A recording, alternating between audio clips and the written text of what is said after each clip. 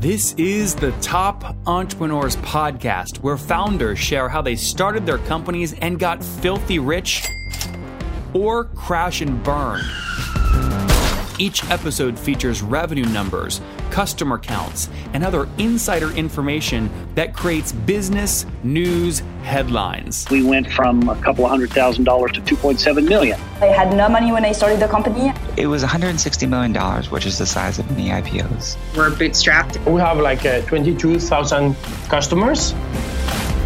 With over 5 million downloads in a very short amount of time, major outlets like Inc. are calling us the fastest growing business show on iTunes. I'm your host, Nathan Latka, and here's today's episode. Hello, everyone. My guest today is Peter Friedman. He's a social media visionary and veteran with over 30 years of experience in the space. He's the founder, chairman, and CEO of LiveWorld. He's also the author of the CMO Social Media Handbook, a step-by-step guide for leading marketing teams in the social media world. Peter, are you ready to take us to the top? We're here and delighted to be so. Good, very good. So help me get in your brain real quick. Your average day, more time on LiveWorld or more time on the social media stuff? Oh, gosh. Well, it's kind of the same thing, but really LiveWorld. Okay, so tell us. When you're the founder manager, you live and breathe it. Yep. So awake and sleep. Tell us about LiveWorld. For those that are not familiar, what's the business do and how do you make money? Okay. LiveWorld is a social customer experience company that makes a conversation management SaaS platform and provides services to manage customer conversations for large brands in social media and messaging. Brands like Walmart and American Express and Pfizer and things like that. And we make money through licensing them the software to use, providing them the online agents to use it, and consulting services, a strategy in their entire approach to social media and messaging. So you're not is your SaaS revenue enough where you consider yourself a pure play SaaS, or do you have so much professional services mixed in that it's really more of a 50-50 balance? It's both. I mean, the actual revenue numbers vary. And most of our clients buy a package. So, how you break out the software and the services is kind of arbitrary. Okay. But, the margins are very different. What's that? I mean, the margin, it's not necessarily arbitrary. I mean, the margins are very different on a SaaS play versus a high touch professional services play.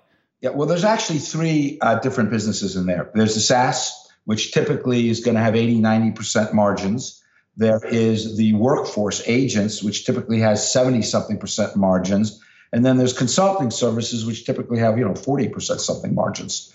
The place where people get it mixed up is they combine the workforce agents and the consulting, and they think, just scales like professional services, when in fact it scales quite a bit more, especially if you have our technology, which really helps it scale quite a bit. Got it. So you're able to preserve some margin because you've built tech that helps you execute these more efficiently and faster with less human time. Right. And the technology is designed not to replace humans, but to scale the human touch. So it does all kinds of things that technology can do, and then queues up the customer conversations for humans with tools that let them go very fast and efficient, but with a human touch. So what is to avoid kind of going down every customer cohort across all your different lines of business, what would you say the average customer is paying for your SaaS platform? Oh, gosh. Well, it's, tens of thousands to hundreds of thousands for the SaaS part. Per year or month? Per year. Per year. Okay, got it. So we'll say minimum 10,000 a year. That's a good average. Oh, well, the minimum is really probably 30 to 50,000, but it's so blended in.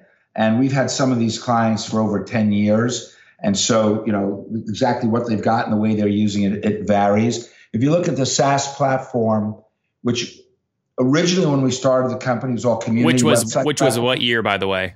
1996. 96. Very good. Okay. We are the oldest standing social media company. Everybody else started later, went out of business or stopped. In any case, when we started coming out of Apple Computer, it was community websites and a service we had called Talk City, which was a precursor to Facebook. And we had a SaaS platform. When we switched over to the social web, we took the best part, the tools to manage conversations, extracted it, and plugged it into the social web, Facebook and everything. But we didn't make that available as a SaaS platform. You had to get our services. That's why I say a lot of it's bundled in. We released the next generation last year as a pure SaaS platform. And that's going to be anywhere from $30,000 a year to could be a few $1 million a year, depending on what you're doing. And what that expansion revenue kind of driver? Is it number of seats? Is it new feature sets? Is it number of contacts going through your database? Like what drives an ACV from 30,000 up to millions? Seats and pages. Seats and page. Okay. And help me understand what a page means. A social property, like an individual Facebook page. For example, Walmart has over 4,000 Facebook pages. That's a scale that what we do, nobody else can even do it. But you can't do it for the same price as one page. And it's kind of a proxy for data throughput. Got it. And how is this different from like a Sprinklr or a Hootsuite when you're managing different, Facebook pages? All right. Well, those guys really at their core are publishing platforms. Their core DNA is for the brand to create content and manage an authoring workflow of one or many people. Now they've branched out. So a Hootsuite looks out at the web. Sprinklr has a little bit of everything. We are a purpose-built conversation management platform. It doesn't publish in the sense of go put on content. It doesn't do ad serving. It can sweep the social web. But the concept that we have is social media is a human social platform with customers talking to each other in the brand. And if you want to really manage how they're talking to each other and do something with that, you really want that focus, which has been our DNA for the entire 22 years and back into Apple. Do you touch anything of what like an Intercom or a Drift does with conversations on websites, or you only do the conversations on social?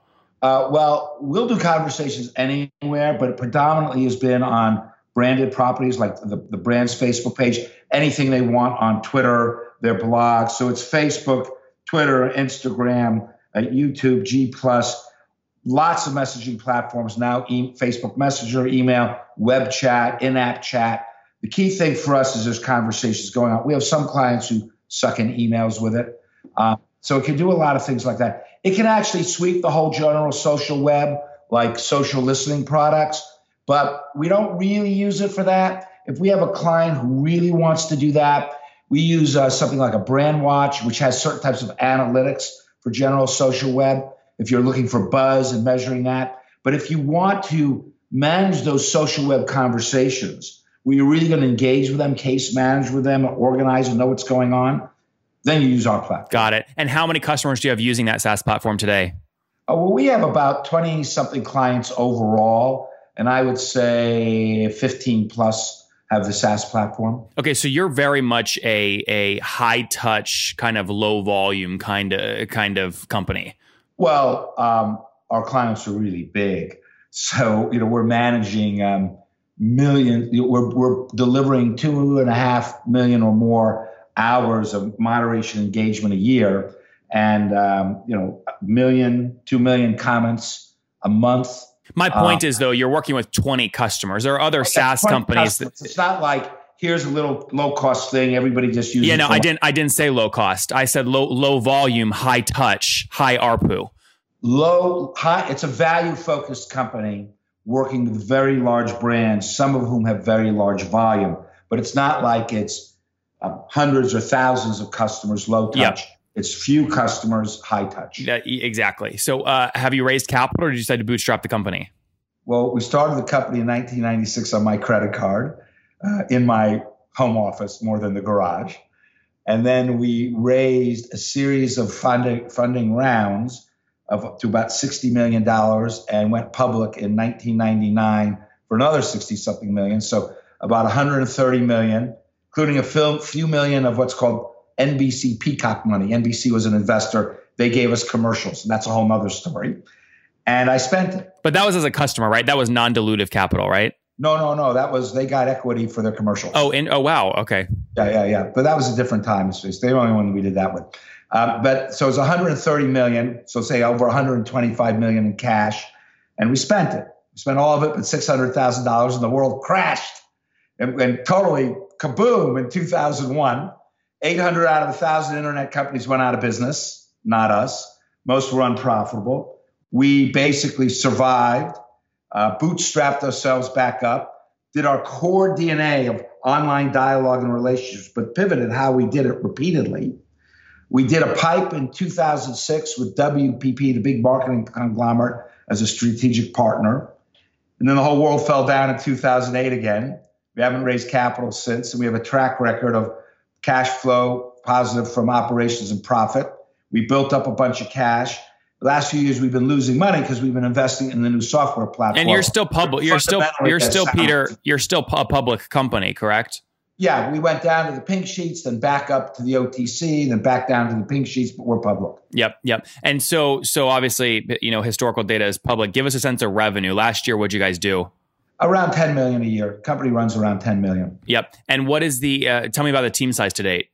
It's about 60 people in the core group and a few hundred online agents who are all US based and all employees, or virtually all. It's about 260 total. Yep. And are these folks all based and they're in your New York office, or are they spread out remote? No, we're a virtual company. I mean, we are truly a virtual company that has complements of physical things, not a physical company that telecommutes. So almost everybody works from home. We have a small office in San Jose, California, where the CFO is, and people can go for meetings.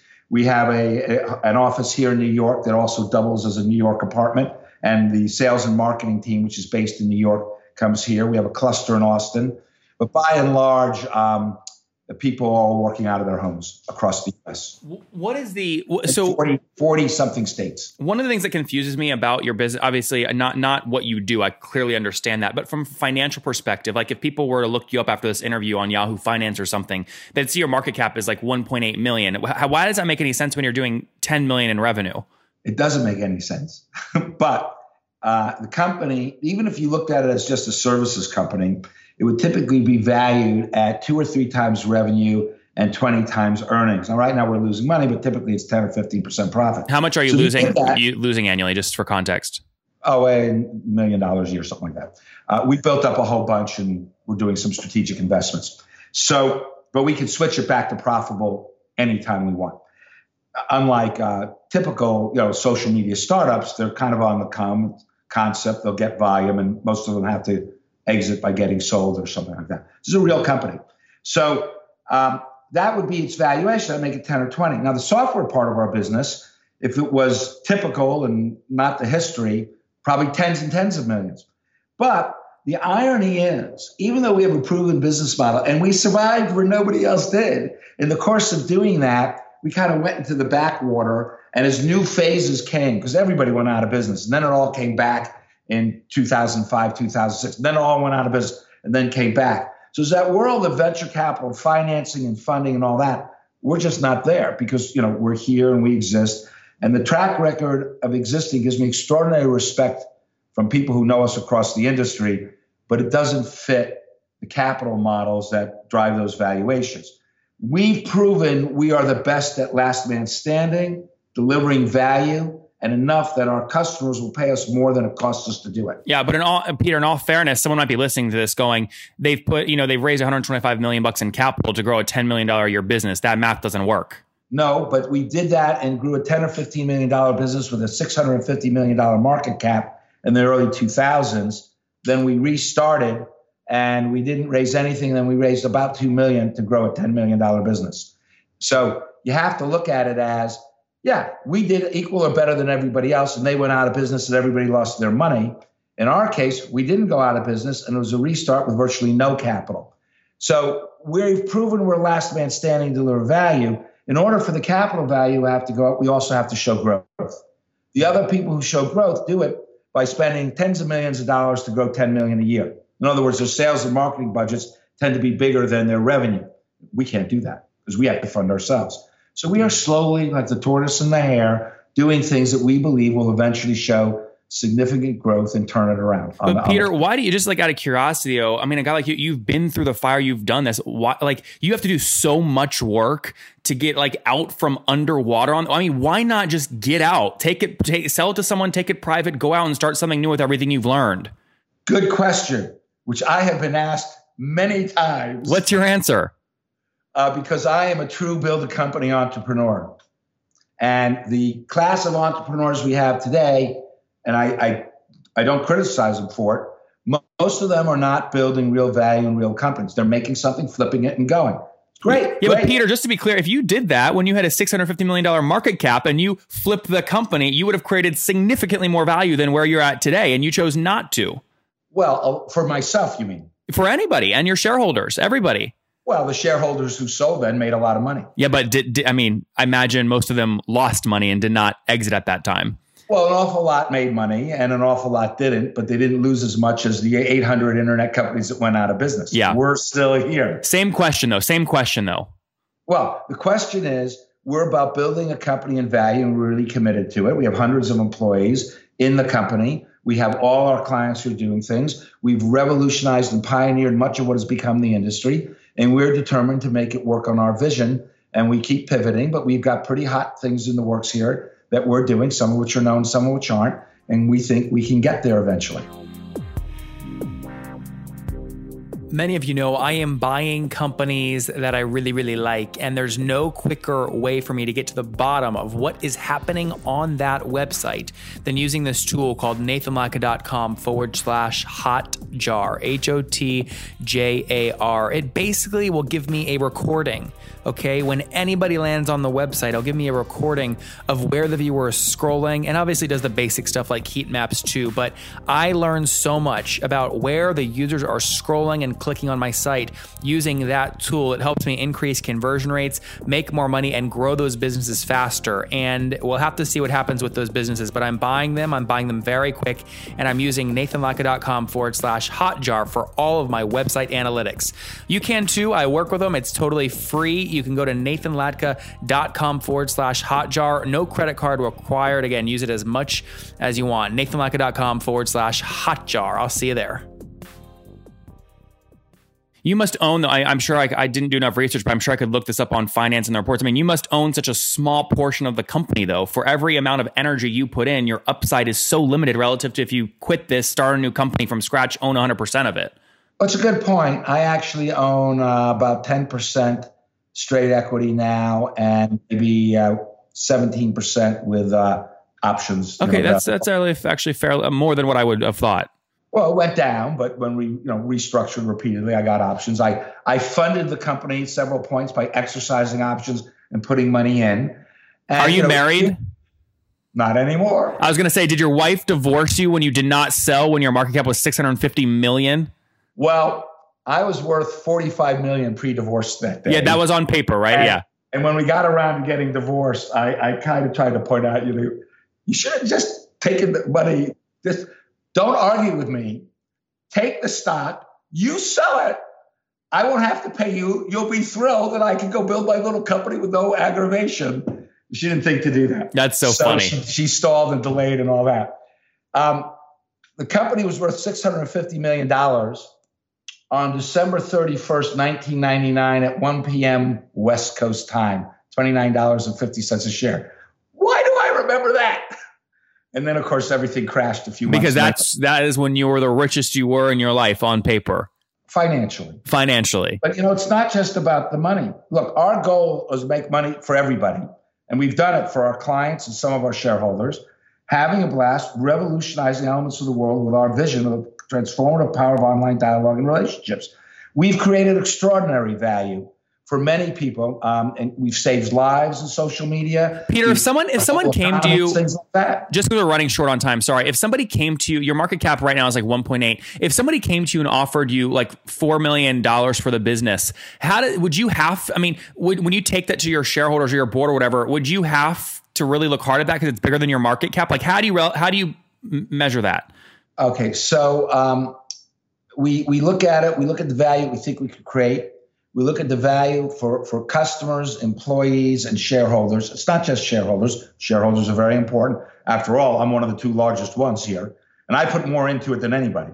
Okay, and a lot of different ways, including cash. Not more cash than anybody, but I put cash in. So you have to look at all those things and say, what could you do? Millions of dollars, we wouldn't even bother looking because we know the intrinsic value of the company and where we believe we can get it is much, much higher than that. Now, if somebody came along with a certain number and it was all cash, yeah, we go, well, that's a fast discussion. But there's an in-between number where you got to go, we know and believe that over the next several years, we can build out the value of the company to a certain level. Why doesn't the market see that, though? Time, value, and risk element. Why doesn't the market see that? Why is it valuing you at, I've never seen this before. Why is it valuing you at literally 20% of what your total annual revenue is? The market is showing through the numbers, they don't have confidence in this future vision. Well, I'll make that even worse. We typically have $2.5 to $4 million in cash. Yeah. So why? I don't understand. At a fraction of our cash. So why? Because they don't know we're here. And because the stock market is not the efficiency thing that people say, unless you want to say, well, they don't know you're here. And essentially, most internet tech companies, first off, most are valued on a private thing that's a function of investors driving up from round to round independent of the value of the business. That's just true. Now, they go public, and a lot of things like that is still often based on kind of hype and where it's going. We fell out of that world in 2001 when we survived, nobody did. And there have been points, like when our revenue jumped 70% one year, the stock went from 5 cents to 70 cents for a while, stabilized out at 40. But when we didn't see the growth again, and then we started losing money, even though it's on purpose, it fell back down to this sort of 5 cent range. So there's no float. It's very inside hell. A guy like me, though, looks at you and the company and the cash you have on hand and the revenue you're doing. And I go, you know what I want to do? I want to go team with a private equity firm. I want to take this company private for, I'm going to make an offer like, 10, 15 million or something. Now, there will be a battle to actually get it done. If I can't do that, I'll just go buy shares of the company and create some kind of proxy war, right? And then make you CEO. Well, you already are, but have you stay CEO, give you more equity than what you currently own, right? And let you grow the company privately. Why has nobody done that? Okay, well, the trick on that is because the float's so small, if somebody really tried to do that, the stock price would shoot way up, at least to 70 cents and maybe over $1. And then you would have it would be more like $30 million or something like that. Now, I think if somebody really understood the value of it, that would be a smart thing to do. But they don't really understand the value of it. So why don't you go find someone to do that? That's my point. Why don't you partner with someone to do that? Or you can't do that because of insider trading issues and all that?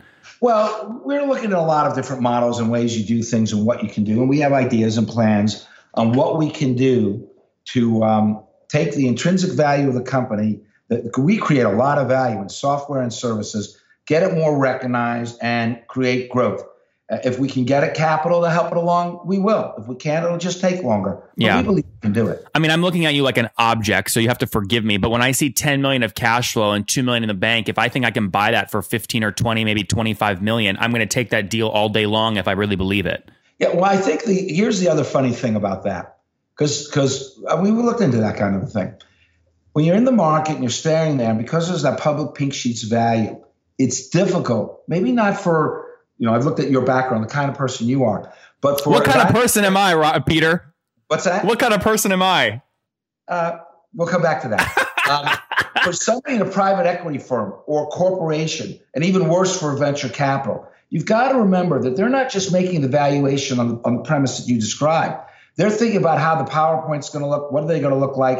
And while most people think these guys invest with the primary goal is to show a big win, the primary goal is not to look stupid. And I can go into a lot of reasons. That's why they all like another lead, things like that. So here, to go do that against something that's trading for 5 cents at $1.5 million, it's kind of like risky. Let me translate that. They have big egos. The downside of looking stupid on this deal is too big. That's why no one pulls the trigger. A guy like me that is young and can do anything and is beholden to nobody could go do a deal like this, handle the dumb, down of me looking dumb on the downside and potentially make a lot of money. That's what you're saying. And you just answered your question about who you are. It's a compliment, Peter. I'll take it. All right. Let's wrap up with the famous 5 one-word answers here. Number 1, what's your favorite business book? Pour Your Heart to Every Cup, the Howard Schultz book, first book. Number 2, is there a CEO you're following or studying right now? I'm looking at myself a lot. I'm figuring out how. I'll say none. I like Howard also. Howard's a good friend of mine. They invested in our company a number of years ago. Are they a client? Going on there. They're a client, Starbucks? They're not a client right now, but they're a shareholder. Got it. Number 3, what's your favorite online tool? For consumer, like a consumer one. I'm big on Instagram because I'm a fine art photographer. No. The one you use every day, like to help grow your business, a business tool. Well, it's our tool. Besides your own. Oh, besides my own? Gosh, that's really hard to say. Okay, well, we'll say none there. Number 4, how many hours of sleep? No, I'll answer. I use Hootsuite for publishing. Okay, Hootsuite, very good. Number 4, how many hours of sleep do you get every night? 4 to 8. 4 to 8, okay. And what's your situation? Well, you said you're divorced. Are you remarried? And how many kids do you have? I have 2 wonderful children, all grown up, a 1.5-year-old granddaughter, and my golden retriever. Very good. And so you're single right now, right? Oh, yeah. Ladies, there he is. Go get him. How old are you, Peter? Old enough to know better. Come on, how old are you? No, we're not doing that. All right. Well, I'll just say 50. Take us back. Last question here. Take us back 30 years. What do you wish your 20-year-old self knew? The same thing my father, who passed away a few years ago at 94, would say, and when he was 90, not to get as stressed over things as much as I did. There you guys have it. Don't get stressed over things so much. Now, in all fairness, Peter had the right to be stressed. He went through glory days and then hell and then glory days, up and down. $650 million market cap, all the way back down to where he is now. But look, healthy company, couple million in the bank, $10 million in annual recurring revenue, playing in the conversational marketing space with his company LiveWorld, founded back in 1996. Peter, thank you for taking us to the top. Thanks so much. This is a lot of fun.